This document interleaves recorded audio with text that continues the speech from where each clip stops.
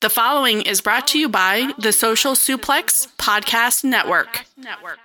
This is John Silver, lead recruiter of the Dark Order, and you are listening to All Things Elite.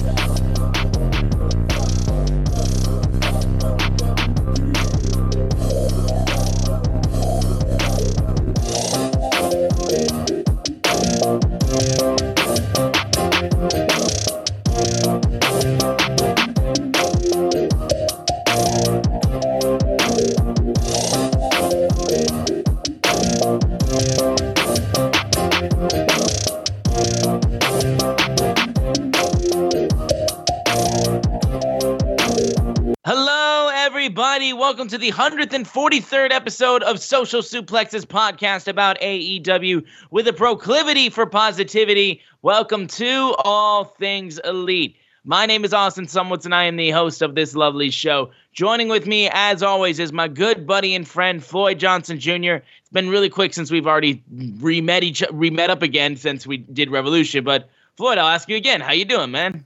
Detroit wrestling. I'm going to Detroit for wrestling, so I'm doing pretty good. Woo! I got my next 3 months, April, May, June, are gonna be so freaking busy that I'm gonna be gone everywhere.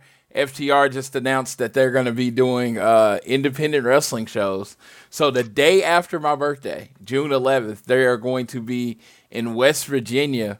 With wrestling the American Wolves with Dennis Condrey in their corner. And if you ever follow Dax, who I pretty much follow all the time, this man loves him some Dennis Condrey. The only person that he loves more than Dennis Condrey is probably Bret the Hitman Hart. So that's going to be cool to see. And so I will be driving from Oklahoma to St. Louis, because my grandma's birthday is the day before mine, and she turns 90 this year. And then the day after my birthday, I will be in West Virginia watching FTR against the American Wolves. I am very excited about that. So news just coming. I keep adding dates. I need to subtract some dates. Well, don't subtract Detroit, because that's going to be a hell of a show. But we are not just joined just by us two. We have our good friend JR from the Trick or Treater podcast. We have him joining us. JR, man, how you doing? I am doing well. As things are getting better across the United States, and restrictions are essentially being fully lifted across all 50 states, I'm starting to feel like more productive with my job and trying to plan my summer camp. So unfortunately, my summer is going to be booked with education. Well, fortunately, because I get to make difference in students' lives, but unfortunately, I will not be able to partake in many events this summer. So I'm happy that my boy Floyd can go out and see our favorite tag team, FTR, in West Virginia, because that is an amazing independent promotion run that one of my good friends actually helps promote and produce. So I'm glad to hear that. Also, since we brought up Detroit, quick shout out. You can get me free tickets, right? I just want to throw that out there. You can get me free tickets. He's my boy, but he's not my boy like that. But I want to say this, because we talk about Detroit. I saw this amazing video from one half of the Motor City Machine Guns, Alex Shelley, who's the Impact. If you are not following Impact, watch it, because they're doing some good things. And they had amazing back and forth between Alex Shelley and the Switchblade Jay White. Amazing promo. I can't wait to see where that feud goes. So if you haven't seen it, jump onto the YouTube and look up that Alex Shelley and Switchblade Jay White back and forth they have this week on Impact. Yeah, shout out Motor City Machine Guns all day, every day. I love that team so much. But we got a lot to talk about because, the day we're recording this, Rampage finished up just last night. So we're going to be able to go through AEW Dynamite and Rampage from the same week, actually, this time.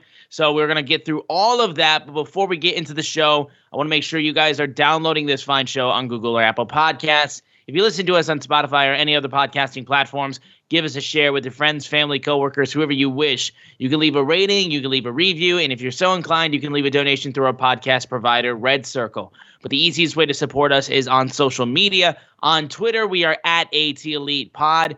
At Social Suplex are the guys that make this show possible. Check out all the other podcasts that they have on their network. I am at Austin Szumowicz, SZUMOWICZ. Floyd is at Floyd Johnson Jr. on Twitter. And JR, we will throw it to you real quick. Plug everything where people can find you.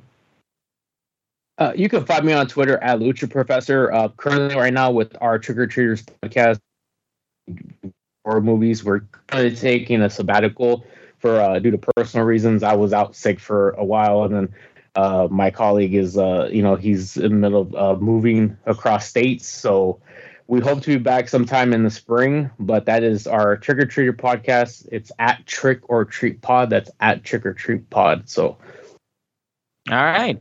Well, of course, we got to get into the big news of the week, and we can't hold it off until we talk about that segment in Dynamite. But we have to talk about the fact that Matt Hardy, his brother Jeff, has joined AEW. Jeff Hardy has become All Elite, and the Hardy Boys, one of the greatest tag teams of all time, has reunited for probably one last run in AEW. Huge moment, and we'll talk about the entire segment that happened on Dynamite with the debut. Absolutely incredible. I know myself, I was ecstatic when I saw it. It was one of the worst kept secrets. I mean, Jeff himself even mentioned it off topic, like when people asked him, he's like, oh, it's probably going to be in AEW. So it was about as worst kept of a secret as like CM Punk was. But you know what? Despite the fact the pop was still outstanding, it was still an incredible moment. Seeing them hugging in the ring, finally back together as the Hardys, was outstanding. I'm going to pass it to JR on his reaction to Jeff debuting in AEW, because we have a very specific reaction from our boy Floyd that I want to save for last. So JR, what was your reaction to when Jeff arrived in AEW? It's kind of hard because we all expected this. So, like, that surprise was already like broken. You know, I've read, some of that Jeff Hardy did an interview that said he was coming. It was so great to see the pop though, because there are a number of Jeff Hardy fans, a number of Hardy Boys fans, going back to when they kind of became a big deal, which was, I think we found out before we got on, is like they started around 98 when they had their feud with the Brood during the Attitude Era, and then just kept taking off. And so it was good. I'm just going to be completely honest. I've never was a Hardy Boys fan. I like Jeff more than I like Matt, but I just never was. I was more of a Dudley Boys fan during that whole, Edge and Christian, Hardy Boys, Dudley's, feud that they had for a while. And I can respect that he did things in professional wrestling, and I respect that he has a big following. It just was never for me. I think I'll sum it up with this: is I don't know what their plans are in AEW. Obviously, they're going to definitely tag together, whatever the dream matches they want to do. The one thing I will say, though, is I think when we get to nostalgia, and everybody knows I'm a sucker for nostalgia, I think people are expecting these 1999 classics, and they need to remember that these guys, the Hardy Boys are 20 plus years in the business, and temper those expectations on what could potentially be given. So while you may expect this barn burner 8-star classic with the Young Bucks, it's kind of just bring things down to a little bit of reality, because they are older. They've had numerous amount of injuries, especially, Matt Hardy. We've detailed injuries he's accumulated just even AEW alone. So that's my only thing. Happy for them, but let's temper the potential expectations we have for them. All right, then we'll go to Floyd then. So this isn't too off. This isn't too off then from what JR just said. JR is the guy on Twitter, temper expectations guy. I've never understood why people have felt the need to temper people's expectations. Because you know what? It's not going to do anything. Everybody's going to expect them to be the same way forever, okay? And that's my thing with Jeff Hardy. I am 41 years old in June. I have been watching wrestling all of my life. This is like my third Hardy Boys reunion. Good Lord. They're like that old band that just won't go away. Like, dude, Jeff. I was like, man, go away, he's old and he jumps off of high things. That's pretty much what Jeff Hardy brings to wrestling. I mean, I like Sting, and he is both older and he jumps off of high things better. And then, we got Darby Allin. It's like, what does Jeff Hardy really bring other than the name Jeff Hardy? And it's like, oh, the Hardy Boys versus this team. The Hardy Boys versus this team. As JR says, it's not going to be as good as anybody wants it to be. You're going to go and they're going to have they're going to get dragged to mid-matches. So, I don't know. I've never been a big fan of Jeff Hardy. I've been tired of Jeff Hardy for about 12 years now. I had about a 3-month period where he was somewhat interesting when he was Brother Nero, and Matt Hardy dragged him to interesting. I was always when my favorite member of Team Extreme, of course, was Lita, and then Matt Hardy was second, and Jeff Hardy was like a distant third. So I am really not excited. I know we are the proclivity for positivity, but yeah, that's not Jeff's not someone I can be very positive about. I am not excited about him. Yeah, Austin. He literally just said that Jeff Hardy, Shane McMahon. Oh my God! he's old and jumps off high things. That's what he just said. He just said Shane McMahon. Well, I mean, I listen. Like the Jeff Hardy hate from Floyd, I can understand because it took this man so long to turn around with Darby Allin. This man took forever to get on. Like, because I love Darby from his first big match against Cody. But it took this man up until like now to be like, is Darby Allin one of my favorite wrestlers right now in AEW? And also, it took Cody leaving. So he only had to come to terms with that once Cody was gone. So the Jeff Hardy hate from him is not a surprise. But like, look, again, I don't know how much longer these guys are going to be like doing stuff anyway. The fact that their possible last run is going to be in AEW, like, hey, I'm all for that. And I mean, again, these two guys have done so much for wrestling and they've done so much for the industry. And if those people are concerned about them taking a spot, like, first off, the AEW tag team division is stacked. Like, no one's going to be like, there's still so many guys that are going to be fine despite the Hardy showing up. So, like, I think this is just a cool little moment. And then again, like, for those people who are like, oh, AEW, like, all they do is cater to their hardcore fans. They're not doing enough to bring casuals in. Well, there you go. There's the fucking Hardy Boys. Well, I will say this. I don't know anybody that's going to be like, man, Jeff Hardy, let's go ahead and watch it. God, it was just, and then he did the dance. Oh my God. As he was coming down to the ring. Yeah. Oh my God. I was like, oh, dude, again, why I don't root for good guys.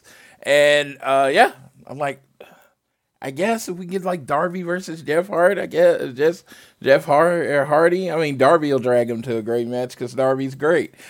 But we'll see. I don't know. I'm just like, even when I heard he was signing, when he got released, I was like, oh shit, 15th Hardy Boys reunion. You like, this is their farewell in AEW until their next farewell tour in like 5 years.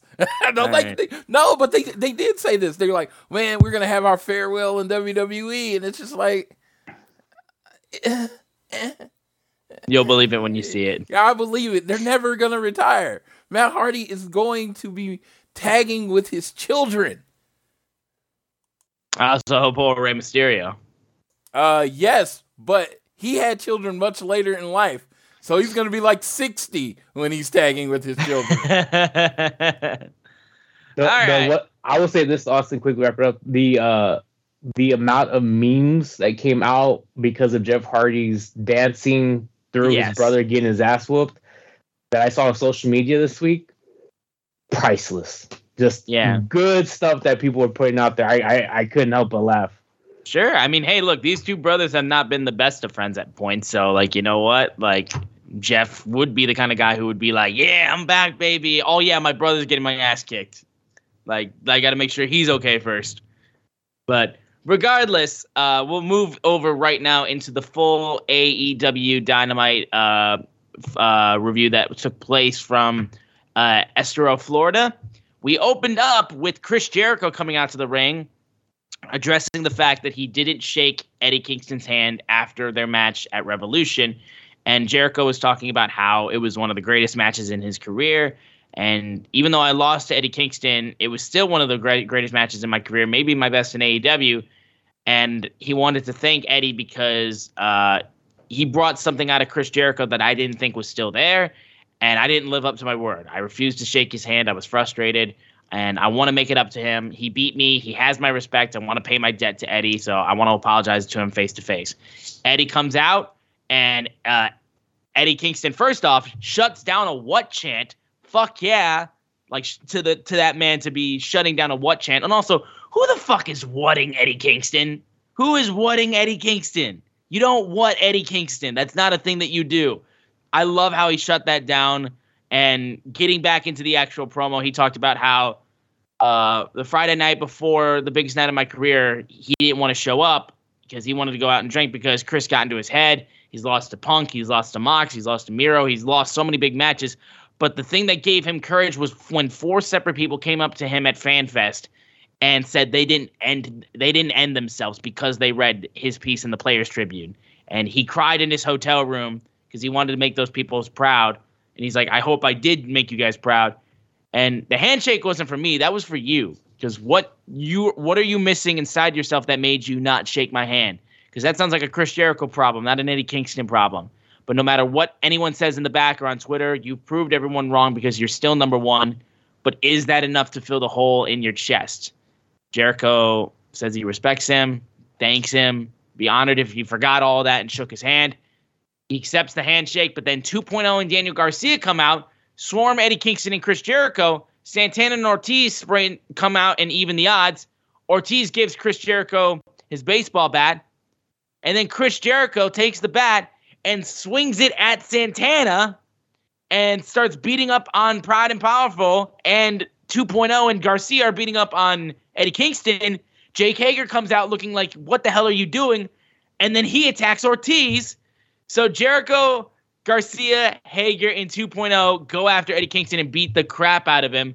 And Jericho announces the Jericho Appreciation Society, and that's entertainment. Jericho has a brand new faction. The Inner Circle, as Jericho has created it at least, is dead. So we'll go to JR first, man.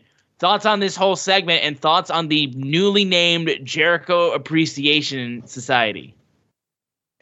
Real quickly, I just want to say I have come to the realization that I think Eddie Kingston may be my favorite wrestler because I said this 3 times in a row from his match at All Out with Miro, his match at Full Gear, and then his match at Revolution. I was like, that's my favorite Miro match. That's my favorite Jericho match. And I realized the common denominator was Eddie Kingston. I was like, I think I just really like Eddie Kingston's style of wrestling. I think he's my kind of wrestler, and I just really enjoy him. I think he's amazing. I thought he did a great job. Of course, all the time on the mic, he's one of the best mic talkers in wrestling today. As far as the segment, I think I said it before. I have no idea why Tony Khan gave Chris Jericho as an extension. He's a vile piece of shit. He's horrible. He's done nothing for Santana and Ortiz. He did nothing for Sammy Guevara for Inner Circle. Sammy Guevara was put over more by Miro and Cody Rhodes than Jericho ever did with the Inner Circle. He made Santana Ortiz mid as fuck. I'm so glad that they're out of the Inner Circle.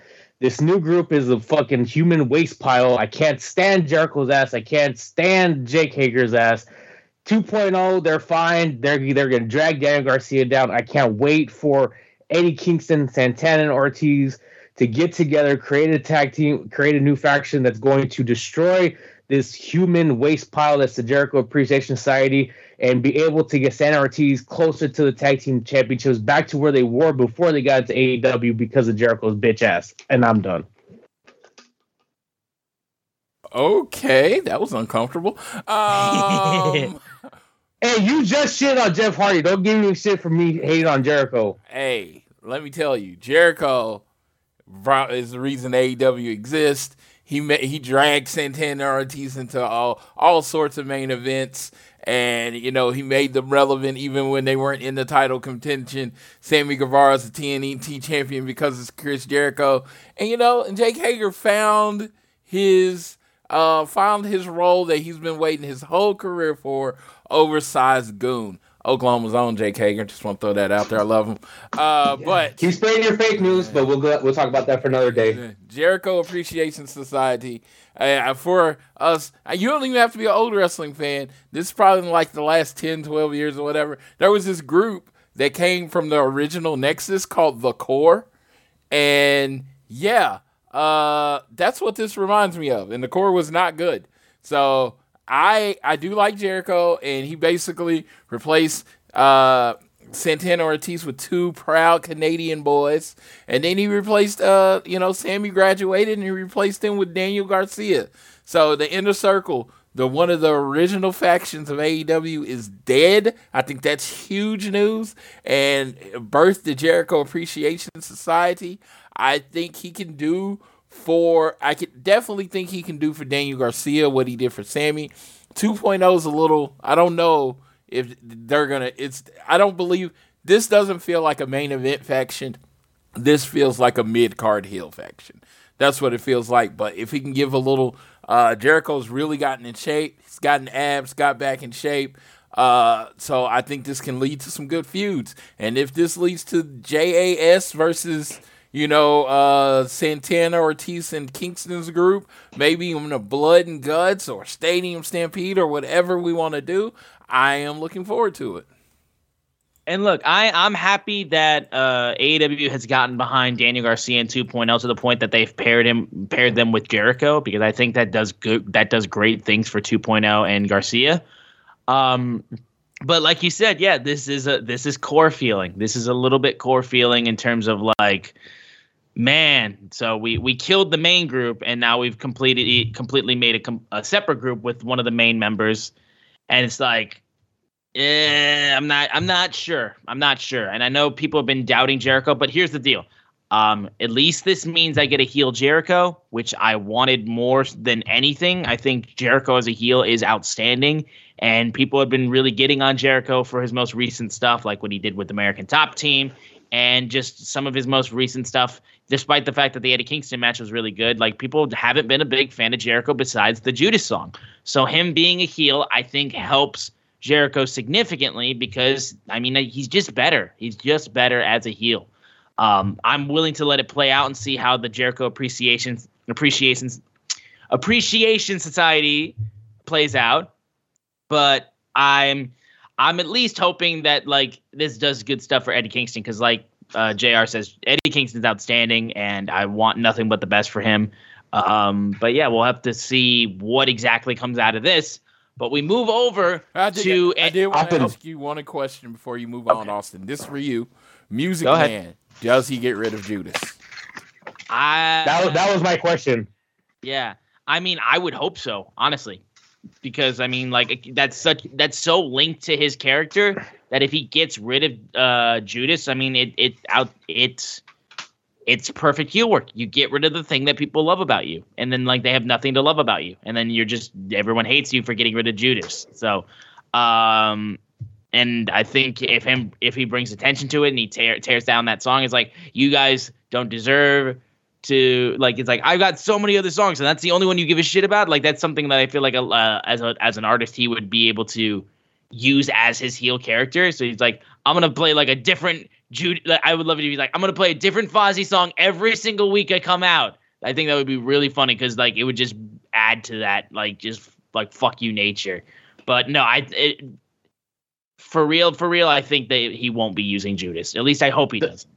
The one thing I'll say, though, because in all seriousness, is that Floyd's right, is that this faction seems very mid, but the storyline and the potential, let's say, gimmick match that they could be building towards, let's say if it goes towards Double or Nothing, while it may be a mid-card feud, could be a significant match on that card. Like, I'll just throw this out there.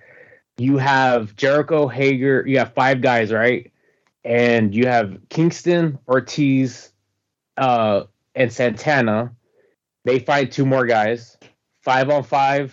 T-Mobile Arena is a big arena. I'm just saying, blood and guts.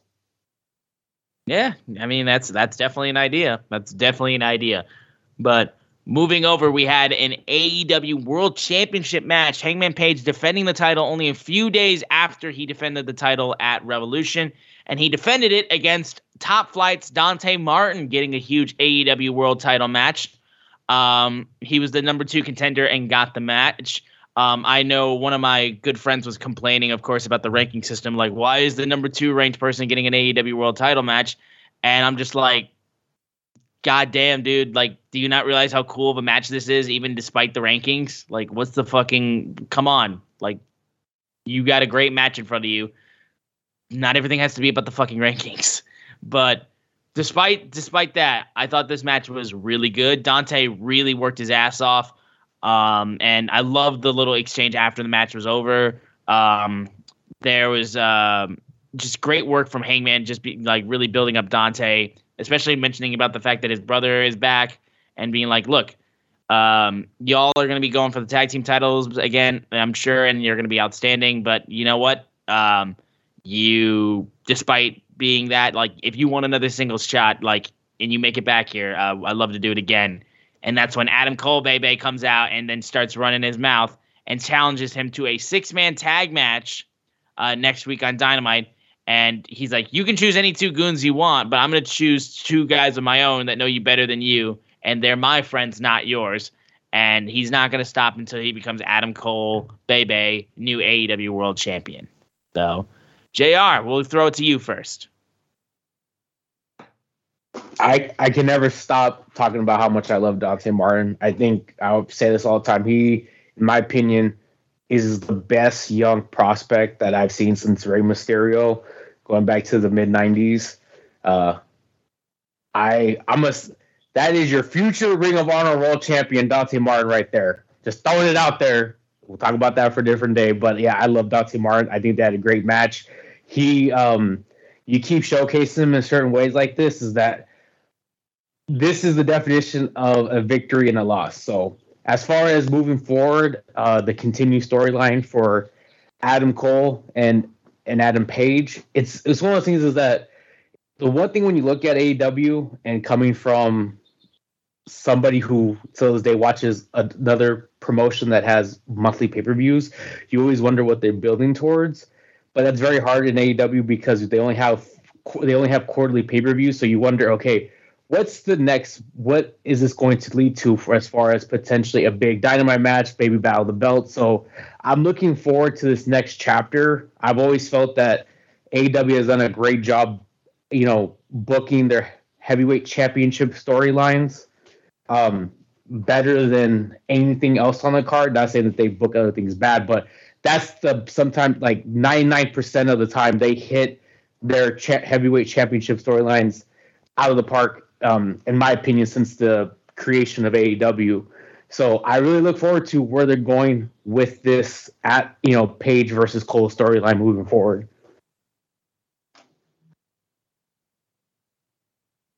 All right, we'll give it to Floyd. Yeah, all right. Yeah, I'm sorry. I meant to just jump right on in. But, I like it.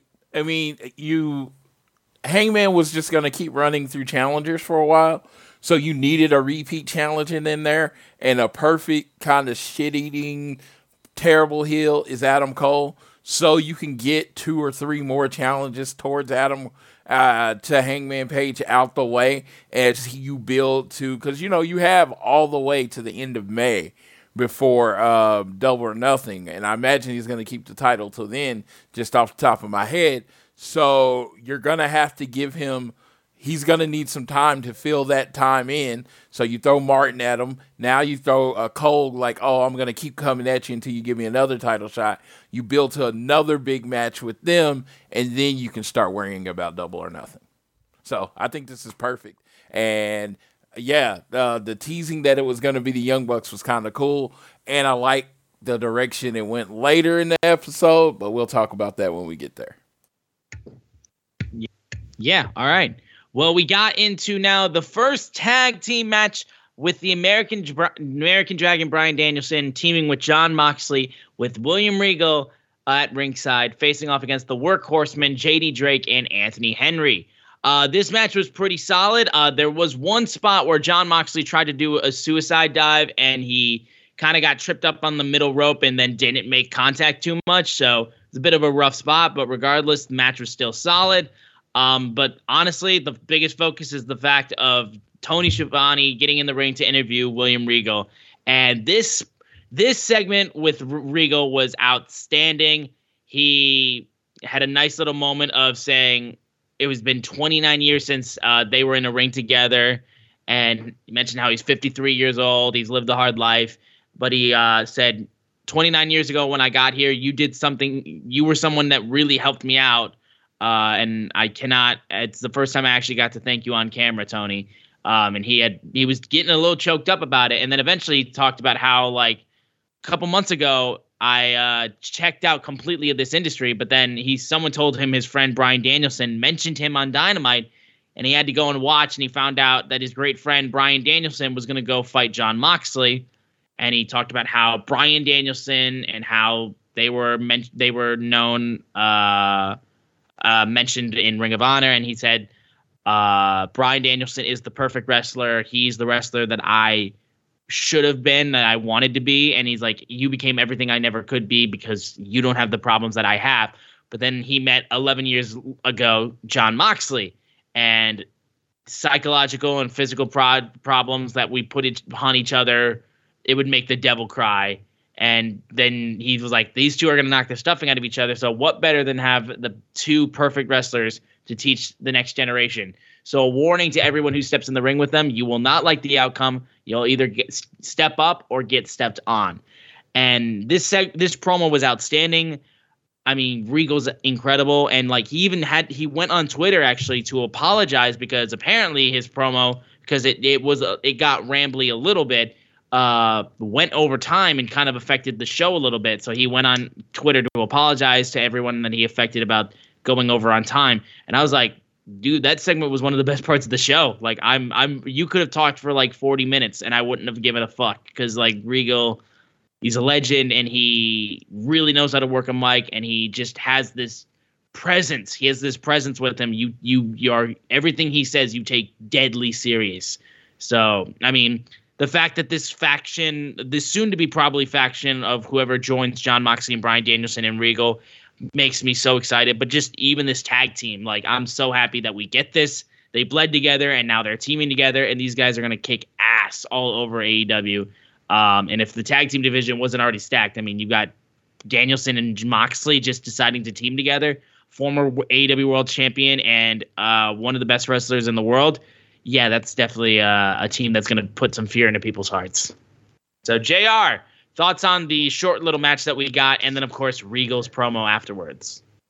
Yeah, I mean, you have the consummate professionals that are Moxley and Bryan Danielson. You know, they could, Bryan Danielson could wrestle a broomstick, and it could be a 4-star match, So it spotlighted them and did what it needed to do. As far the promo that came afterwards, the insider term is heavy. When you go longer, you're going heavy.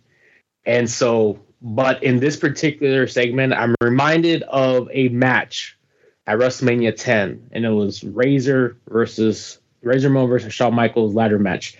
That match went heavy at WrestleMania 10. That kind of messed with the show and ended up cutting a match. But when you say, okay, it went heavy, but show me where you are going to cut from this, like this promo. Show me where you're going to cut from this promo, just like that match. That something was wrong, that it wasn't necessary, wasn't needed. It affected the quality of it, because even though it may have went heavy, it was an amazing promo. So everything he said, I think it hit you in your soul, it hit you in your heart. You saw him, had tears. You sympathize with him, you empathize with him, and then when he turned it on to talk about Moxley and Danielson, and then what the future is for him, you believed everything he said, and you held on to every word he said. And I thought it was tremendous. I think about William Regal's career and how he did not accomplish what he should have accomplished. We've seen everything he's done behind the scenes. You listen to his behind the scenes promo, and he's amazing. But it's like when you hear him, it's like, man, dude, that guy could have had a big run. And it's just, I hate that he didn't hit what he could have hit. But he's a tremendous talent. He's going to do, we talk about people being brought in. William Regal being brought into AEW, and you think about the young prospects like a Dante Martin, like Will Hobbs, and he is going to make that company so much better because of how the influence he's going to bring to that young talent. And he is probably, in my opinion, one of the top 5 most significant signings AEW has had to this point because of what he's going to do for them behind the scenes. As far as the future of Danielson and Danielson and Moxley, I don't, we say we have to wait to see what's going to come out of this, but my expectation is I see them in a tag team title match at Double or Nothing. Yeah, I thought this was an amazing segment.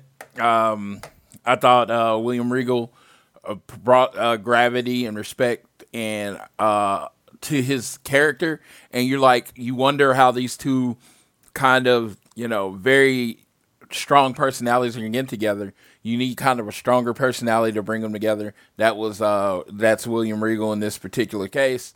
I love how this is my favorite son. This is the apple of my eye. He's everything I should have been, and this one's just like me. Yeah, and he'll kick your ass. And he's got the devil inside of him. It was just a way of saying it. It was like his description of Bryan Danielson was like a minute long. His description of Moxley was like 10 seconds. And it was hilarious. I don't know if he realized he was losing time. That's why he didn't go off on on Mox the same way, but it actually fit. Because Mox is much of a no-nonsense. He doesn't want to hear all the glowing things. The fact that the biggest compliment that he could give Mox is that Mox tortured him. The fact that it went over, you know what? Shit happens in wrestling. I mean, shit, we went to All In, one of the best shows I've ever been to in my life. Okada and Marty went over. Life happens, and you adjust. And somebody had to lose a few minutes. All well. It's wrestling. You'll get over it. Yeah, again, it didn't take away from the moment, and it was still a genuine.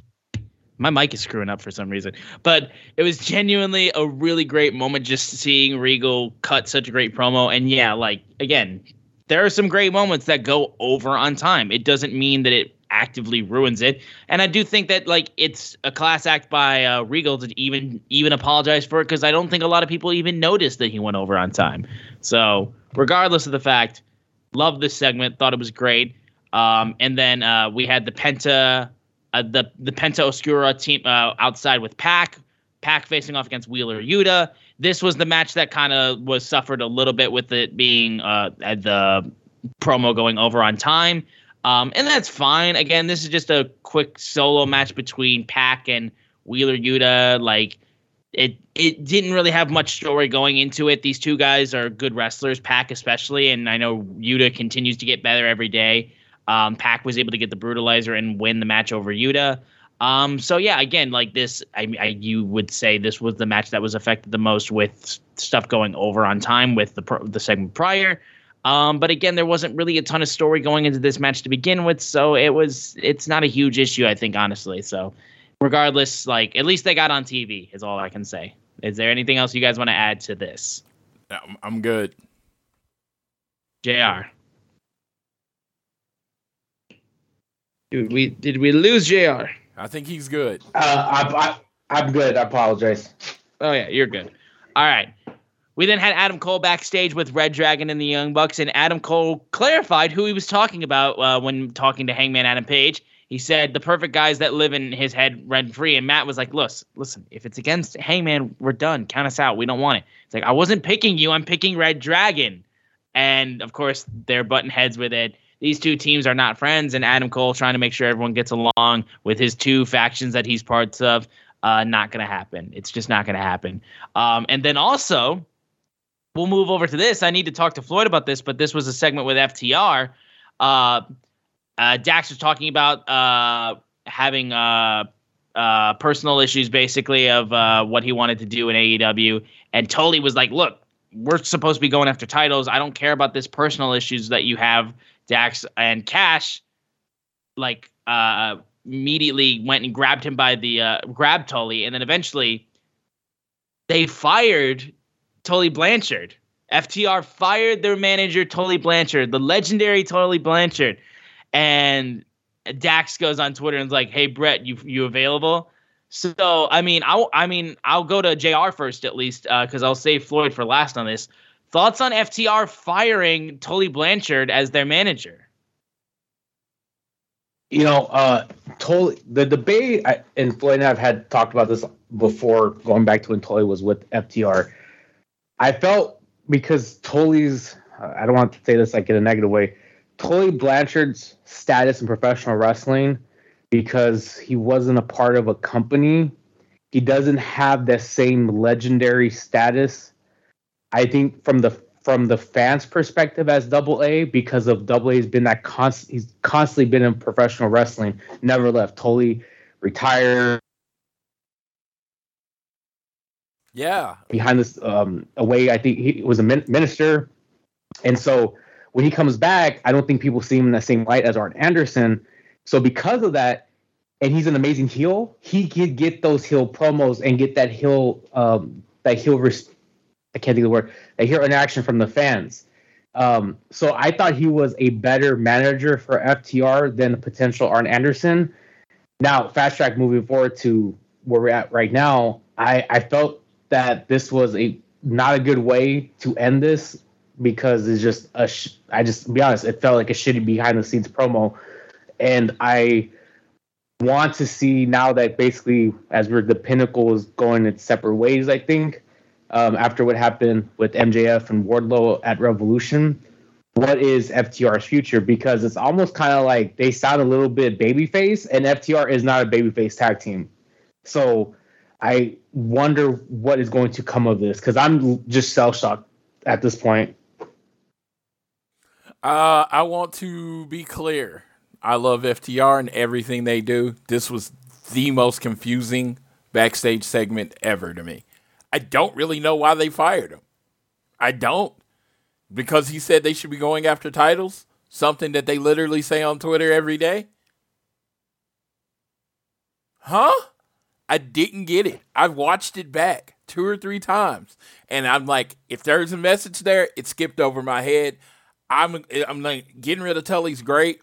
I even said when I saw them at FanFest that I'm longing for the moment that we get the Young Bucks versus FTR and Bret Hart brings them out to the ring and they're all wearing Bret Hart gear. That, like the pink and black gear. That would be awesome. But yeah, I was very confused with this segment. I want to see where it goes, but it looked like it was supposed to be something. And I think if maybe I don't know if it was shot live or whatever. Or if it was pre-recorded, but it just looked like if it was pre-recorded, they should have done it again, because I didn't understand it. And maybe I'm wrong. Maybe it came off clear to everybody else. Yeah. I'm interested in where it goes, but the moment itself seemed kind of rushed. It seemed like they could have done a lot more to really solidify this as a huge moment. Like the fact that he said you're fired and then we cut immediately back to in the arena. I was like, well, hang on. Like that's a significantly bigger moment than you're giving it credit for. Because literally that's the guy that Tully has supported since FTR's been here. So I was definitely kind of thrown off a little bit by how they did the announcement, but I couldn't hold on to that for too long, because then we had the emergency meeting of the AHFO, which was the whole factor of Big Money Matt Hardy talking about how, I should, y'all are trying to kick me out of the AHFO, and we're gonna do a vote to make sure I stay in. Private Party supported them until they turned their thumbs down with Matt not noticing, and then they all jumped on Matt Hardy. Darby Allin and Sting came out to try to even the odds, but they still weren't great. And then that's when Jeff Hardy came out. And then they hit the swanton. He hits the swanton bomb on the Blade, and Darby Allin is completely just mouth agape. Darby is stunned seeing Jeff Hardy in AEW, because look, kindred spirits, those two. But that was the overall segment. I'm glad, like, the moment that they showed like AHFO was getting a legitimate segment for Dynamite, I was like, oh yeah, Jeff's showing up. Because I mean, like, for the most part, no one cares about the AHFO, and the fact that they were able to get Matt Hardy out of that, and now it's just Andrade who's running this whole thing. I'm more comfortable with having Andrade having a group that is like he's paying to work for him. I'm more comfortable with that.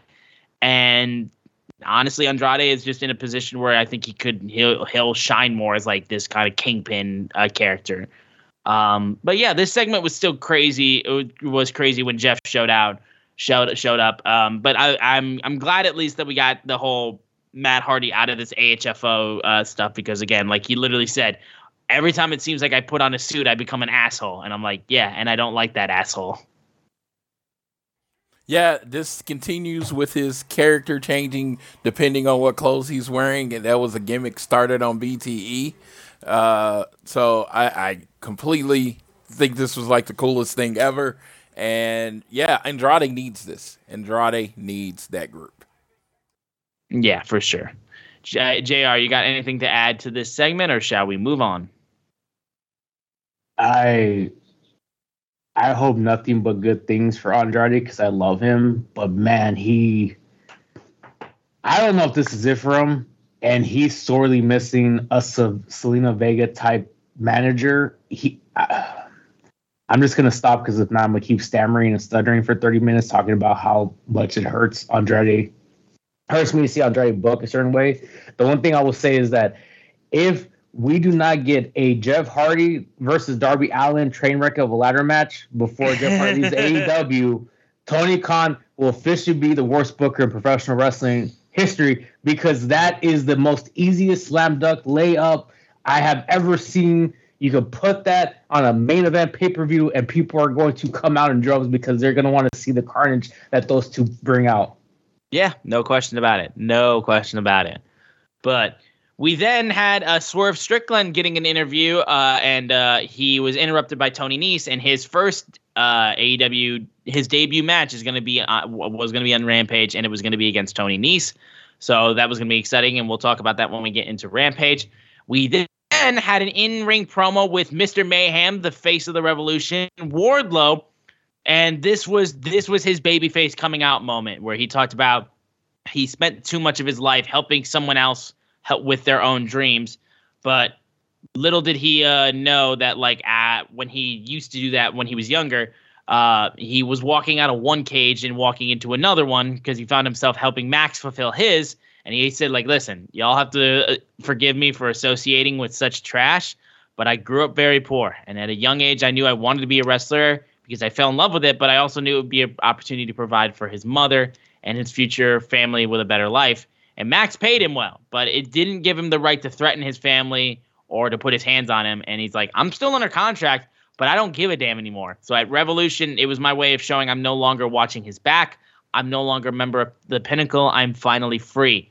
And he's like, I hope you're intelligent as you claim to be, as intelligent as you are. You'll release me from this BS contract, and in return, I'll wash my hands of you. I would love nothing more to powerbomb Max into oblivion, but I refuse to waste another 3 years of my life on him. I'm not stopping at the TNT title after years of giving. It's time I take, and I'm going to be letting everyone know that this is AEW is now Wardlow's ward. Wardlow's world. And yeah, that was a great promo for now babyface Wardlow. I love the fact that the crowd is really behind him, and that was a great babyface promo, honestly. And I like the fact that he's like, if you release me from this contract, I won't go after you, and that ain't gonna happen. Like, listen, because we know that he's getting his TNT title shot next week at St. Patrick's Day Slam. And I see a Max showing up and fucking that whole shit up immediately. But we'll go to JR first. Thoughts on Wardlow's promo? I mean, I'm just going to be honest. Tony Khan just bought Ring of Honor. He can't buy Wardlow's contract from MJF. Just saying. Just saying. You can't buy what someone's not willing to sell. Hey, fire that man then. You fire MJF. The one thing I'm trying to I don't like this for Wardlow because I think what makes Wardlow awesome is the fact that he's a monster, and I feel like they're humanizing the monster. It's something that was done. I go back to 1994. What got the Big Daddy Cool Diesel over was he was a monster, and then a month later after winning the title, he's wearing a Santa Claus hat and singing Jingle Bells at Titan Towers. And for me, in my opinion, let me preface that by saying it, this is just one person's opinion. I'd rather him just kick ass and take names and keep that type of swagger instead of cutting babyface promos. I like my monsters to stay monsters and not be humanized. Yes, think about Wardlow. I don't think personally he was ever a monster. The reason I say that, and it sounds weird when I say it like that, but he was always presented as intelligent when he spoke, as smart, as someone that can move the group, and as a part of the group. Even when they turned on the Inner Circle, he was always there, and he was always like a step ahead. So yeah, I mean, like I said, in my eyes, he was just never really presented as just a monster. He was always presented as more. And in this case, that's what he is. He's evolving. He's starting to look out for himself. He's going to chase the world title. It actually reminds me a lot of when Batista left Evolution. And it's just like he's on his own, the thumbs up, thumbs down thing. And I feel like, Batista realized after what happened to Randy Orton that was eventually going to happen to him by Triple H, so he stuck it solid in front. Wardlow, after he got hit by MJF, that knocked some sense into him in essence, and he realized he was never going to see him as an equal. He never was going to see him as a friend. He was always going to keep him underneath. So I am really looking forward to MJF and what I assume is an eventual Wardlow and what I assume is eventual feud with MJF. But yeah. So I don't know. And I saw like in terms of a monster that was just a monster, like just brutal monster. I see that more as like a powerhouse Hobbs. Like, you know what I mean? Like Wardlow, like he was a monster, but they never really like made him seem like he was just this guy that was just like, I mean, like he'll powerbomb you into the floor like repeatedly, but like they had given an idea of that, like he was intelligent and he knew what he was doing, and he was very much like there was more to him than just being a monster. So I don't think like them humanizing him is necessarily an issue. I get what you're saying. It would be better if they just like, I think you would like it better if you just didn't say anything and then would just start kicking the shit out of each other. I think that's, if I'm being honest, I think that's like Roman Reigns Backlash, like where we remember when Roman was this quiet, simmering beast of a man when he was in the Shield, and then he comes out and he's cutting babyface promos that we thought was just dog shit. But I don't think that's going to be the case with Wardlow, just because I think they've already established that his character is more than just a quiet, badass monster. And he cut a hell of a promo. And he cut a good promo too. Yeah, it was good. He showed he could talk. So yeah, I'm not too concerned about it. But JR, I understand why you might be. But we then had Keith Lee backstage with QT Marshall, and Keith was told by QT, like, listen, we have a common enemy in Team Taz. Like, the factory has your back. And Keith just goes like, I have a very large back. I am fine. And QT's like, you'll pay for this. Fuck you. Like, that's like, you want to talk about Team Taz being your enemy. That's Team Taz behavior of Taz being like, you should join us. Nah, I'm okay. Well, fuck you. Like, that's very, very similar. Like, I think talking about kindred spirits, that's QT and Taz. I mean, that's literally like the exact same response that you would get if for something like that. But I don't know if anyone wants to talk about that. I think it's I don't perfect. think there's nothing to add to that. Nothing to add when we talk about QT, really. I think that's fair. But we then had the AEW World Tag Team Championship match between the champions Jungle Boy and Luchasaurus facing off against the Acclaimed. And the Acclaimed really, they had a couple moments where they seemed like they were all right in this match, but eventually Luchasaurus just had a standing moonsault that splashed onto Caster. They tried to get the boombox involved, and they had some close calls, but eventually the match itself would end with Bowens. Bowens tried to distract Aubrey. Caster went to hit him with a steel chain, but Christian pulled him out of the ring. Eventually, the Acclaimed was able to win with after getting hit with the Acclaimed were pinned. The Acclaimed were pinned by Jurassic Express when they hit the Doomsday device, and Bowens took the pin, and they once again retained their tag team titles after they did as well at Revolution. Solid match. You got a nice "This is awesome" chant from the crowd, so it kept the crowd involved. I think Luchasaurus and Jungle Boy are an outstanding tag team champions. I thought this was a good match. I thought this was good. JR, we'll go to you on this tag team title match. The crowd loves Jurassic Express. I mean, the Acclaimed is a perfect heel team to make a babyface tag team go over because of Caster's promos and just that little bit of rub that that Bowens gives at the end when he says the Acclaim has arrived. So it was one of those matches that you want to have to send the crowd home happy.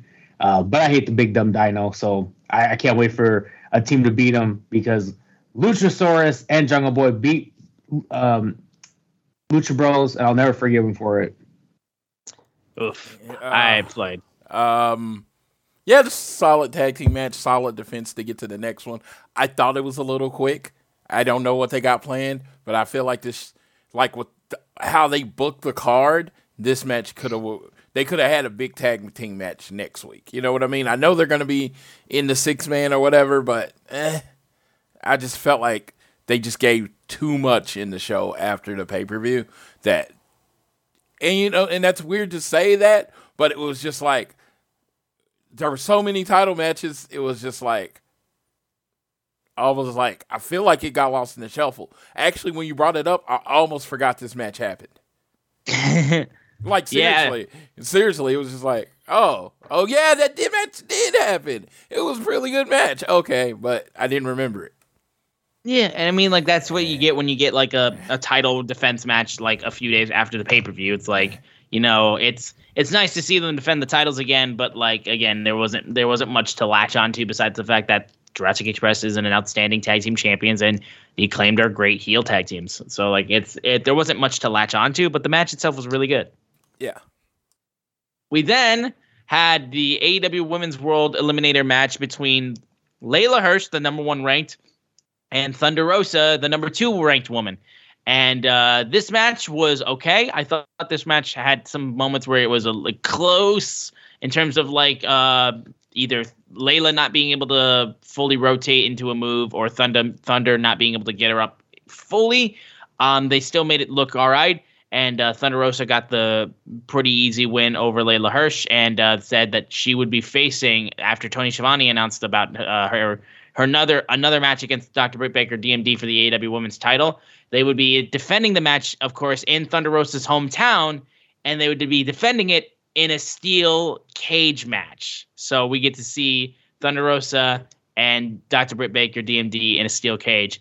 I'm fucking ecstatic. I know, again, this is where Thunder wins the belt because, I mean, they don't have as many women to challenge Dr. Britt Baker for the belt when it comes to their baby faces. Heel-wise, they'll probably be able to have a little bit more people go after it. And it's just Thunder Rosa has been outstanding, and I think she deserves the AEW Women's Championship. And to do it in her hometown and win it in a steel cage, I think would be huge.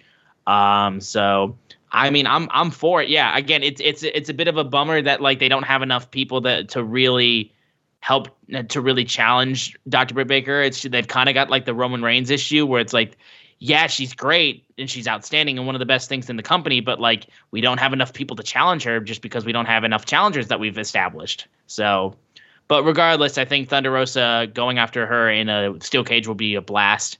And I think this would be the moment where Rosa wins the belt. And I think it will be huge. And I love Thunder Rosa. And I think it would be absolutely, totally deserved. But JR, we'll go to you first. Probably a month before Revolution, I had a conversation off air with Floyd, and I said, Floyd asked me, what do you think is going to happen with the Britt Baker and Thunder Rosa match at Revolution? And I said, well, I think what's essentially going to happen is that there's going to be outside interference, and it's going to lead into a third match where Thunder versus Britt in a cage. And unfortunately, I believe it was Wednesday morning or maybe Tuesday night, Thunder, I think, accidentally tweeted that she was going to face Layla, and the winner was going to face Britt in a cage match. So I think it kind of like, and then after the match, it was said, oh, Thunder's going to face Britt in a cage match. So I think it kind of was spoiled a little bit.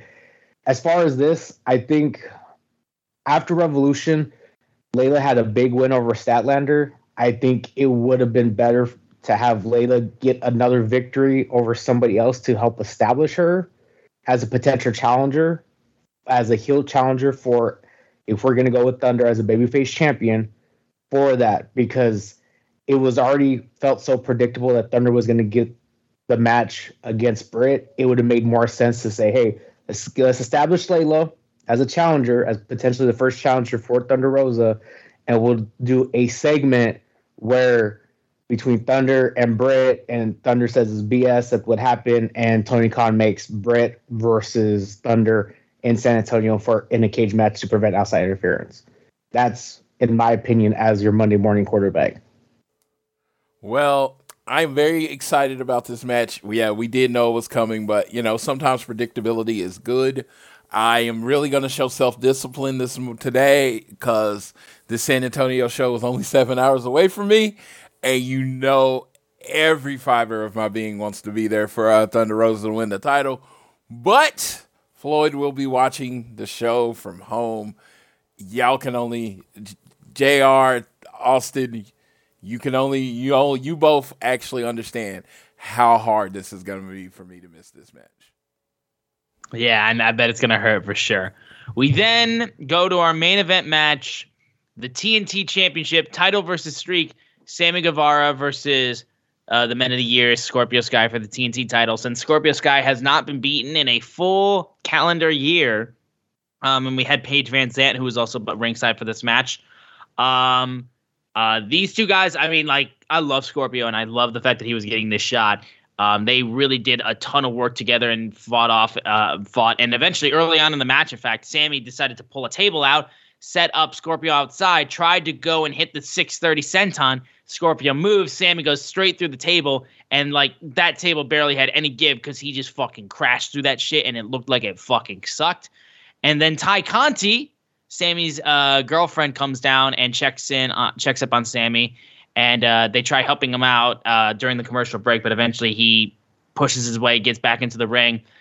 Sammy gets in the ring and spits in the face of Scorpio Sky, and Scorpio's beating the hell out of him. Eventually, Paige Van Zant, Scorpio then brings Sammy over towards Ty and was like, "Here, give your boyfriend a kiss now. Give him a kiss. Here, I'll give him a kiss." And then Paige Van Zant immediately turns around, Tay, and gets in her face. So there's a feud right there. Eventually, though, Sammy, despite trying to work his way back into the match, Ethan Page would jump out onto the ring apron. Ty Conti pulled him down. Paige Van Zant then speared Ty outside the ring. And then Scorpio hit the TKO. And Scorpio Sky is your new TNT champion, the first AEW wrestler to hold both the AEW World Tag Team title and the TNT Championship in their AEW career. And after the match was over, he put that TNT title and rammed it into Sammy's head. Paige Van Zant then proceeded to kick Ty Conti in the head, knocking her out. And she pulled out her AEW contract, put it on Ty's back, and signed the contract onto Ty's back. Hell of a move there, and now we know that Paige Van Zant is All Elite. I'm nothing but happy for Scorpio. I think this is huge for him, and considering that Sammy had already had a pretty distinct title run where he had the constant Forbidden Door champions challenge him. Honestly, I think this works out. This was the best outcome, and I think Scorpio will be an outstanding heel TNT champion. And he'll be going one-on-one with Wardlow next week at St. Patrick's Day Slam. So I will throw it to JR as we talk about this main event. So thoughts on the TNT title match and Scorpio Sky, now your new TNT champion. I thought they had a really good match. I actually liked all of the interference because I think it's going to build for a bigger storyline. Because, I'm just going to say it. The eventual feud I think was going to happen was going to be a Cody and Brandy Rhodes versus Paige Van Zant and somebody of Dan Lambert's camp. I don't know for sure if it was going to be Scorpio Sky or if it was going to be Ethan Page or maybe somebody else, but that was what the feud was going to be. And it was even Tay even kind of alluded to. She kind of tweeted at Brandy and Cody like, "Hey, can y'all come back because you guys left these people for us and these people are trash." I can't remember her exact tweet. Paige Van Zant has natural charisma.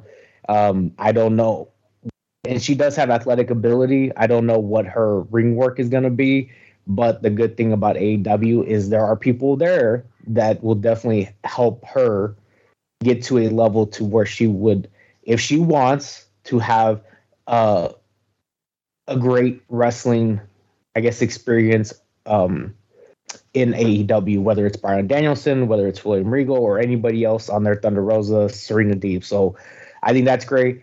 Scorpio Sky, just from what I've heard and read, this is a long time coming. This isn't something that was done overnight. Like, oh my God, we got to put the belt on Scorpio. Like, from what I read, this was planned almost a year in advance, if I'm not mistaken. So for him to become TNT champion, and he looks amazing. He looks like he belongs there.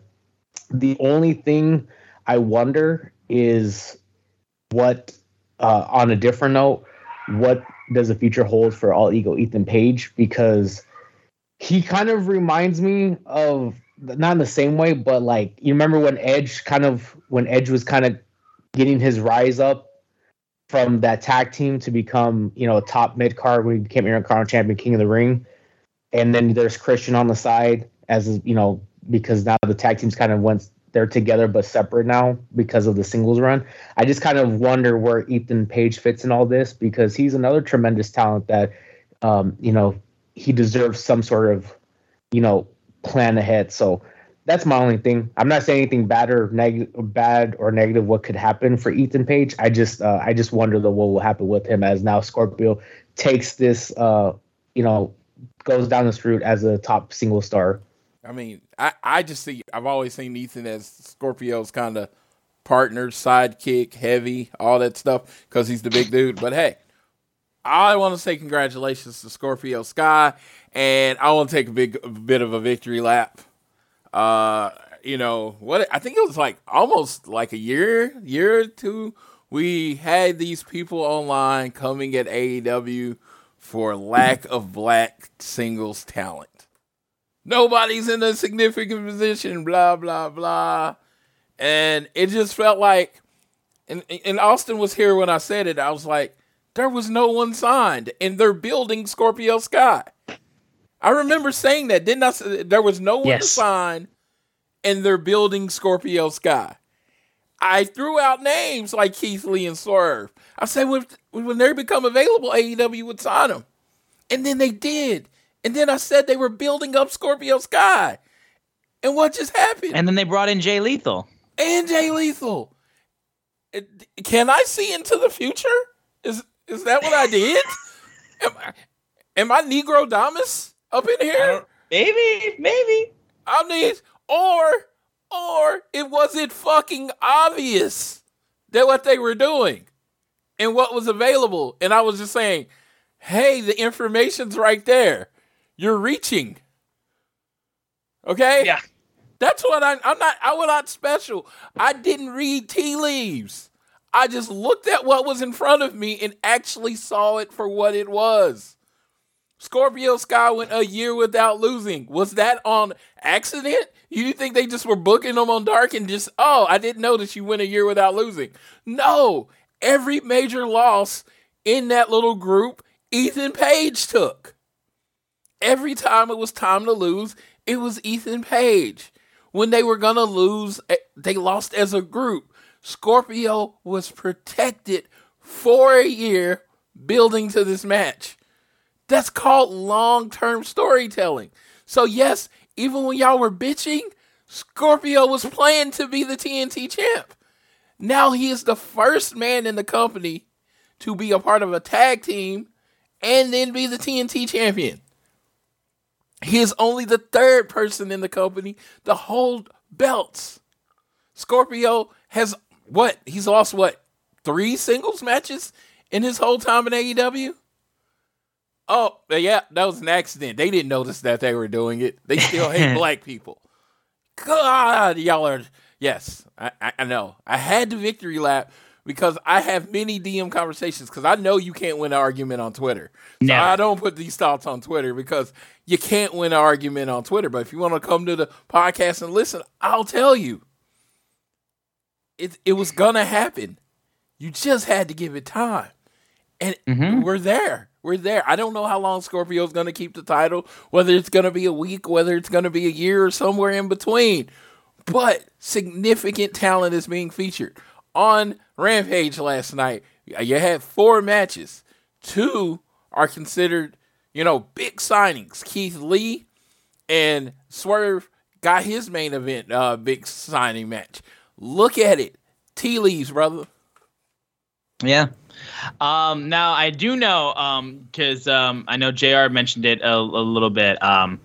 The way that fans have, I won't last on it for too long, but I know, I just had this thought that go through my mind too. Since Sammy's no longer TNT champion, I mean, let me say this, because I know that it's looking like Ty Conti's going to be feuding with Paige Van Zandt, but like with the way that the crowd is reacting. Or at least people reacting on Twitter more so. People reacting on Twitter. Like, a heel Sammy and Ty would do fucking gangbusters. Am I wrong? Because, I mean, like, for the love of God, like, people despise these two now. They hate this couple. And I have no problem with it. I don't care about wrestlers' personal lives. You do what you want. And... honestly, it's very simple why people are mad. We are all wrestling fans, and I am one to be able to say, and I am proud of saying it, like, it's hot people dating hot people, and we are wrestling fans. Do the math. But if they were speak for yourself, I'm fucking hot. Look, yeah, I'm not gonna tear people down. If you're feeling yourself as a wrestling fan, feel yourself. No. But I look at myself and I am a realist. I I feel like wrestling fans feel themselves more than the average person. Yeah. You know what? Fair. But am I wrong in saying that if they decided to have Sammy Guevara and Ty Conti be like a heel, because I mean they've had a similar sort of thing with like Kip Sabian and Penelope Ford, where it's like 2 hot people dating each other and they're dicks and all that kind of stuff. But I don't know. There's something about if Sammy did it. Sammy is a natural heel. That's what I'm saying. A natural heel. Ty on Twitter, natural heel. I don't know. I'll say it. Let me break it. I'll say it. This is the issue. This is why people don't like him. It's because wrestling. I mean, I'll go back. Some people in general, when you are in fandom, they feel like some reason they are personally connected to celebrities. Right. I know this person. I have a right to know what's going on in their lives. And it goes back, and this is what it is. Sammy proposed to his then fiance on national television. Sammy has a vlog. Sammy's personal life was on his vlog. Then what happened sometime in October, November, whatever, they stopped seeing certain things. Then he announced he broke up with his wife. At the same time, he was spending a lot of time with Tay. So now they say, well, that's fucked up, Sammy. You cheated on your wife and with Tay, or cheated on your fiance with Tay Conti. At the end of the day, while they do publicly put on there, and that's their business, you can judge them whatever you want. But at the end of the day, quit acting like these people are fucking perfect. They're celebrities, but before celebrities are human beings. I'll just say this. Personally, I know people who do shady shit, and I said, you know what? That's their business. I don't give a fuck because that has nothing to do with me. And I apologize for cursing, but when I get on these tangents, I can't watch my language. And that's what it is. I don't give a fuck about Sammy and Tay's personal life. They put it out there. I really don't watch their vlog as much as probably some of these other people do. But quit putting them on a pedestal and just see them as a talent. What they do behind the scenes is their business. You don't know them. You pay 25, 30, 40, 50 bucks or how much it costs to get an autograph and get a photo, move on with your life. If you don't like it, you don't have to comment on it. Mute them, block them, whatever it is. But because of that is why people don't like him. I don't see the level of hate, like you said, for Kip or Penelope, for hot people dating hot people, like I do for Sammy and Tay. And I think it's because they want to judge them. And I always say this: don't judge people. Kip doesn't win. Don't judge people when you're sitting in a glass house, because I can tell you, wow, I've never done anything like as far as allegations of adultery, but other shit I've done that I'm not proud of either. So I'm not gonna sit here and cast stones when I live in my own glass house. And so, but to get back to your original point, I do think they have a natural heel ability, because I think Tay could be a great heel, and I think Sammy has that shit-eating grin that would make him a great heel again if he wants to become a heel. And moving forward, once they get out of let's say this American Top Team feud that they are probably going to get into, something could snap and they'll get into like their heel thing, where I'm trying to think. I'll give you an example, like Trish Stratus and Christian back in after WrestleMania 20. They would do great in that, having that type of relationship. Well, first I want to say, I want to make it clear. I hate new relationships in general. Just in general. I love relationships. I love love. But when two people, attractive, not attractive, whatever, first get together and they're always posting, and then they do the pictures of them kissing, and then they do the hearts and all that stuff, yeah, I'm usually going to check out of their social media for a few months until they get into 6 to 8 months in a relationship. Remind me not to post if I get a girlfriend and not show Floyd. No, and it's fine. I'm not going to get mad. See, that's the whole thing. I don't post online about it. I know what the mute option is for. You know what I mean? Or I know how to unfollow someone if I want. I don't feel the need to comment on anything they do because that's their business. And I understand what they're doing. They're like, you're going to come after me anyway. Might as well just post everything I want to post anyway. And they're young. They're in love. It's great. Love is beautiful, like I said. But it's a little annoying at first. I was like that with my wife. Don't get me wrong. It's annoying at first. And then people get into their relationship and you get the more, hey, we're at the movies, blah, blah, blah, anniversary. And you get those, the regular posts that you're supposed to get. So enjoy. I am happy for them. Keep loving on each other. Good Lord. I'm telling you, if I look like them and had abs like them and worked out and probably eat as little food that tastes good as they do, I would take pictures of myself all the time, because that is the results of my hard work. And I don't blame anyone that posts pictures of themselves that in that way, because you know what? They worked for that. But on to this, Sammy and Ty are going to move. If they don't go heel soon, they're going to move right into where Cody and Brandy were. Why don't you just turn them heel? Why don't you just turn them heel? Why don't you just turn them heel? So yeah, maybe Sammy and Ty end up joining America's Top Team. Maybe. I don't know.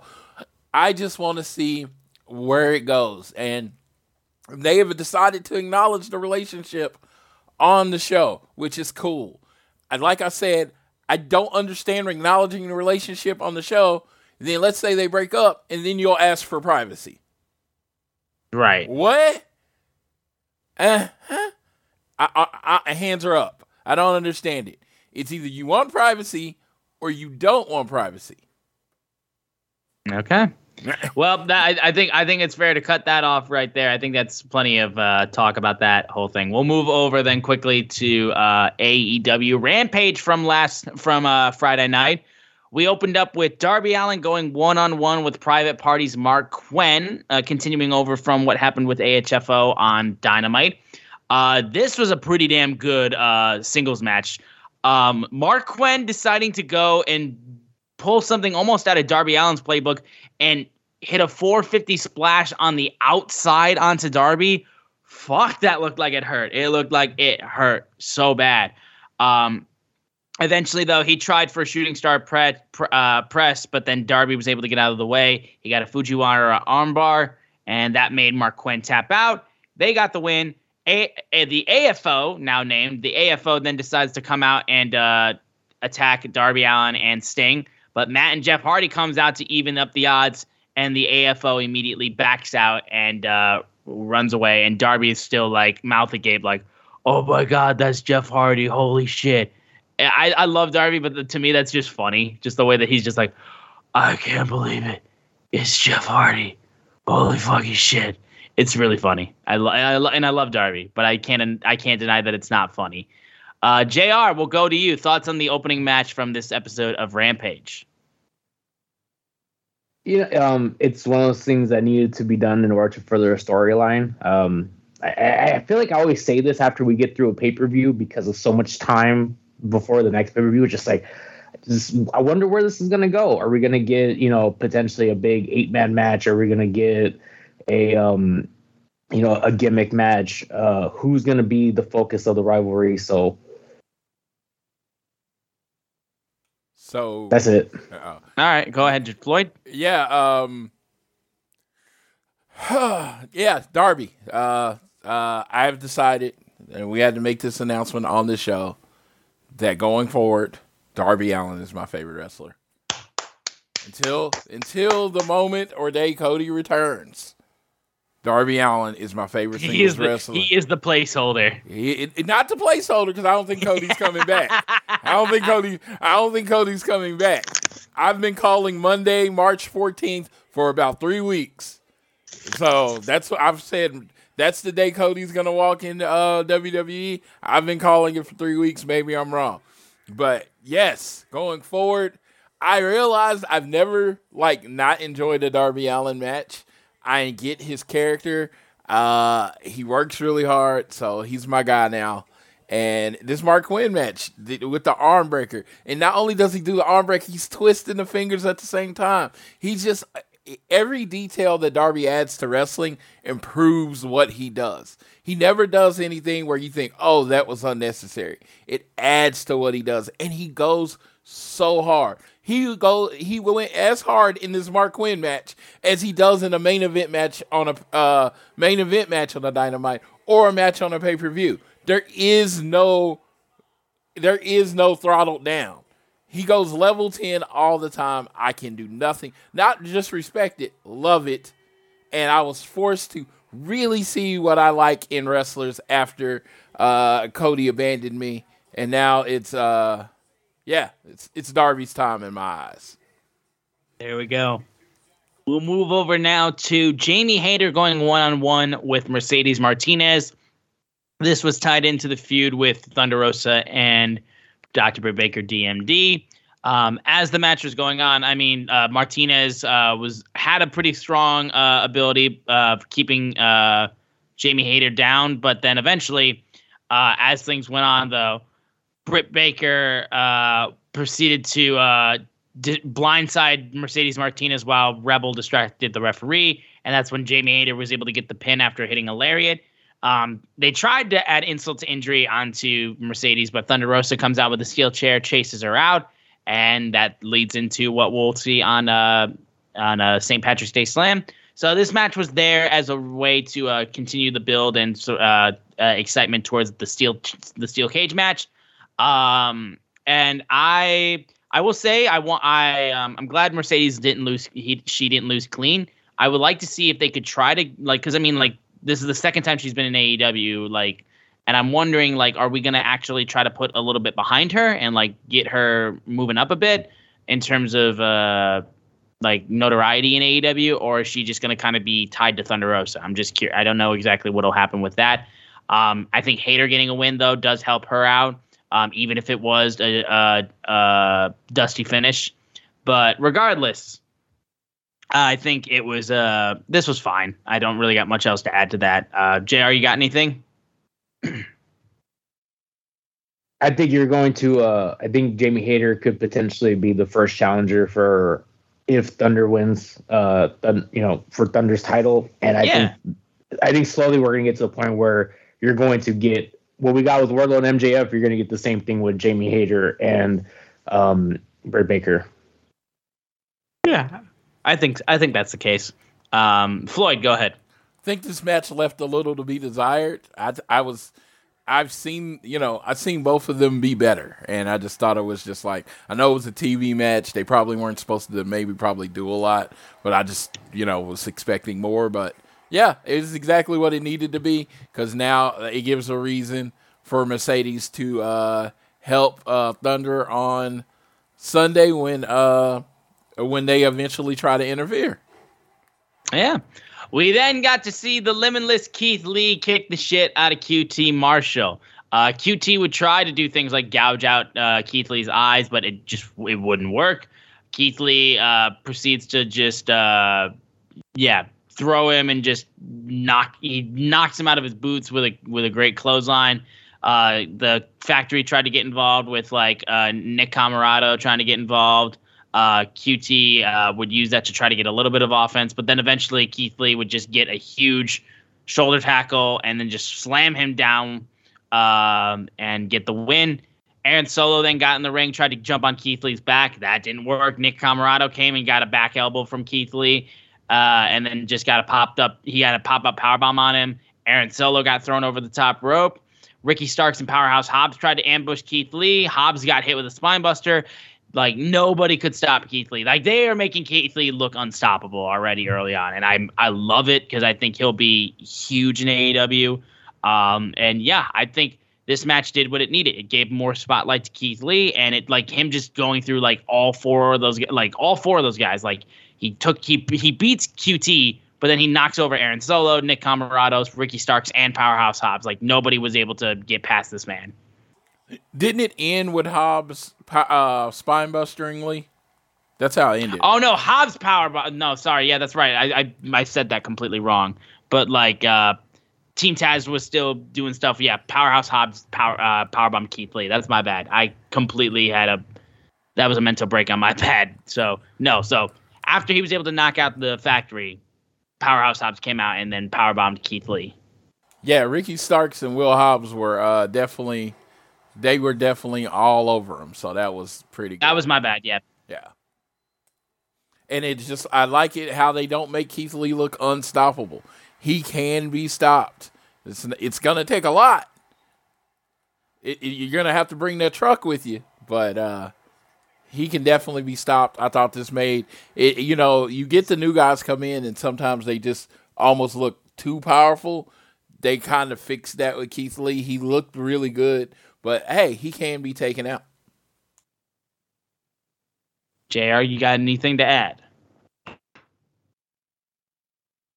We're going to get a big, meaty men slapping meat when we get Will Hobbs versus Keith Lee, and I'm all for it. I love those two big boys. They teased them already in the ladder match, and they teased, the three-way. If you don't give us that three-way between Wardlow, Keith Lee, and Hobbs, I'm going to be pissed. But, yeah, I'm excited for that. We'll move over to the main event now. Shane Swerve Strickland in his AEW debut face-offs against Tony Nese, the premier athlete. This was really good. Honestly, I think getting Swerve the main event was great. I think it really helps in terms of just giving Swerve a nice spot. And I like how they put Tony Nese with him, a guy that can work really well with a lot of people. There was some really good stuff in this match. Eventually, just what happened was Tony Nese was proceeded to rolled into the middle of the ring, and then Swerve proceeded to just completely jump on the top rope, stomp on Tony Nese, and get the win. They didn't make him look like you said, didn't make him look unstoppable either. They gave Tony Nese a lot of offense as well, which is good. And I think this was a solid close off to Rampage to get shine on Strickland, because I think he can do a lot of really good things in AEW. And I think it's cool that Tony Nese got this spot as well too, because I think he's pretty good too. But yeah, I guess that'll wrap it up for Rampage. JR, anything you want to say on this main event match? It's what spotlight Swerve. He's your new free agent signing. You got to spotlight him. That's exactly what they did. I'm gonna say he looked good. He was in the big spot on the Rampage on their main event show. I think he could have looked. I know he's not a dominant wrestler. I think he could have won a little more definitively. But you know what? That's nitpicking. I think congrats to Swerve. Glad he's here. Glad to see what they're doing. It looks like he's going to be presented bigger than he is. And I mean bigger, and don't be surprised if he has like a group with him or, you know, something with him, because it looks like this is not just going to be like, oh, Swerve's a good wrestler. It's going to be he's being presented differently. Yeah. No question about it. But that, I think, is going to do it for this Rampage look over. We're going to quickly go over through the matches that have been announced for St. Patrick's Day Slam. Of course, we have Britt Baker and Thunder Rosa in the cage match for the women's title. We have Scorpio Sky versus Wardlow for the TNT title. And then Danielson and Mox are going to be teaming up to face off against Chucky T and Yuta of Best Friends. Yeah, it's like this almost reads like a dark because it feels like it's going to be pretty straightforward over who wins. It's like, okay, Thunder Rosa is going to win the title. Big event, women's cage match, main event of the show. That's huge. But honestly, if you got betting odds, I'm thinking it's at least 4-1. You know, it's like Thunder Rosa is the overwhelming favorite. Scorpio Sky and Wardlow, I think everyone assumes MJF's going to interfere. They could do a big swerve by Wardlow just coming in and dominating Scorpio Sky and just winning. But I think everybody is convinced MJF is going to interfere. And then Danielson and Mox, come on. But only thing I can see in this, Willa Yuta was one of the names that he talked about and people that they could take under and get away from the Best Friends. Maybe they beat the crap out of this match, and this has maybe Yuta leaving to join Mox and Danielson's group. Which I would be fine with, just because I think Best Friends is already pretty full with Trent, Chucky T, OC, and hell, they got Rocky Romero involved in there too for a little bit, but then also you got Statlander. So I think Yuta going over there would be really good for him. But unless, JR, you got anything else to add to this, I think we'll be getting close to wrapping up this episode of All Things Elite. We are getting close. The only two things is this whole Dynamite is to spotlight MJF, Wardlow, and Thunder going over in a big cage match. Yeah, and I think that'll be given some pretty awesome moments, too, for AEW. But I think that'll wrap it up. The one thing I want to say, too, before I get through... I did miss a match. You did miss a match. Hangman and Jurassic Express versus what will be Red Dragon and Adam Cole. I literally forgot it. They announced it on the show. We talked about it, but I think that's. I mean, look at the 6 people that are in it. It's going to be amazing. Yeah. You got Hangman, Jungle Boy, Luchasaurus, Adam Cole, Bobby Fish, and Kyle O'Reilly. Come on. And I think these are the next contenders. So I think Cole and O'Reilly and Fish have to win to lead to them. You know, Cole getting a title shot, and then O'Reilly and Fish getting a tag title shot. Yeah, I think that makes all the sense in the world. Before I go ahead and wrap things up and run through all the tags and all of our Twitters and everything like that, we all at All Things Elite, we should definitely say massive sending love to Big E. Goddamn, man, I feel terrible for that man. On SmackDown, he took a really nasty fall from a belly-to-belly suplex from Ridge Holland and landed directly on his head, had to be stretchered out, and it's confirmed he has a broken neck. Thankfully, somehow, I don't know how, he doesn't need surgery, and he said his strength still feels all right, and he still can move all of his digits. No, he's not paralyzed. That's bueno. But broken neck definitely sucks. I'm sure he'll most likely miss WrestleMania with this injury. Best of wishes to Big E. Get well soon, man. Nothing but love from over here. Dude is outstanding and just, really tough. And again, it's pro wrestling. These things can happen, but it's scary when it does. But I'm glad that E's in good spirits because, that shit's scary. Yeah, same. Don't really watch SmackDown all that much, but I saw all the Twitter stuff coming down. I don't ever watch it live. I always watch it in the morning, and I saw all the stuff coming down, and I saw it, and it kind of made your stomach drops because as a football fan, and people that you see stuff like that happens, and it could have been much worse than it was. So I definitely he reported this morning. Just, it's a fracture, but no spinal cord damage, no surgery needed. I mean, that's the best case scenario. He's probably out. He's probably out for a while, which is the last thing that should be on anyone's mind. I'm just glad he's okay. Big E just seems like a genuinely nice person. I mean, I don't ever claim that. I very rarely claim that about wrestlers because, we don't know them. But good Lord, I've just never heard anybody say anything bad about Big E. Just ever. Right. And the one thing you hear about Big E's the nicest person in the world. So unless this is some kind of conspiracy, it seems like this dude's a pretty good guy. Yeah, my heart goes out to Big E. In my previous life, when I was an amateur wrestler, I had a situation where I got kind of thrown and I landed on my head, and it was nowhere near what Big E went through, but I heard a pop, and it was a very frightening situation. And to go to see the chain of events when Big E fell, I immediately, my heart dropped to my stomach because it was such a nasty fall.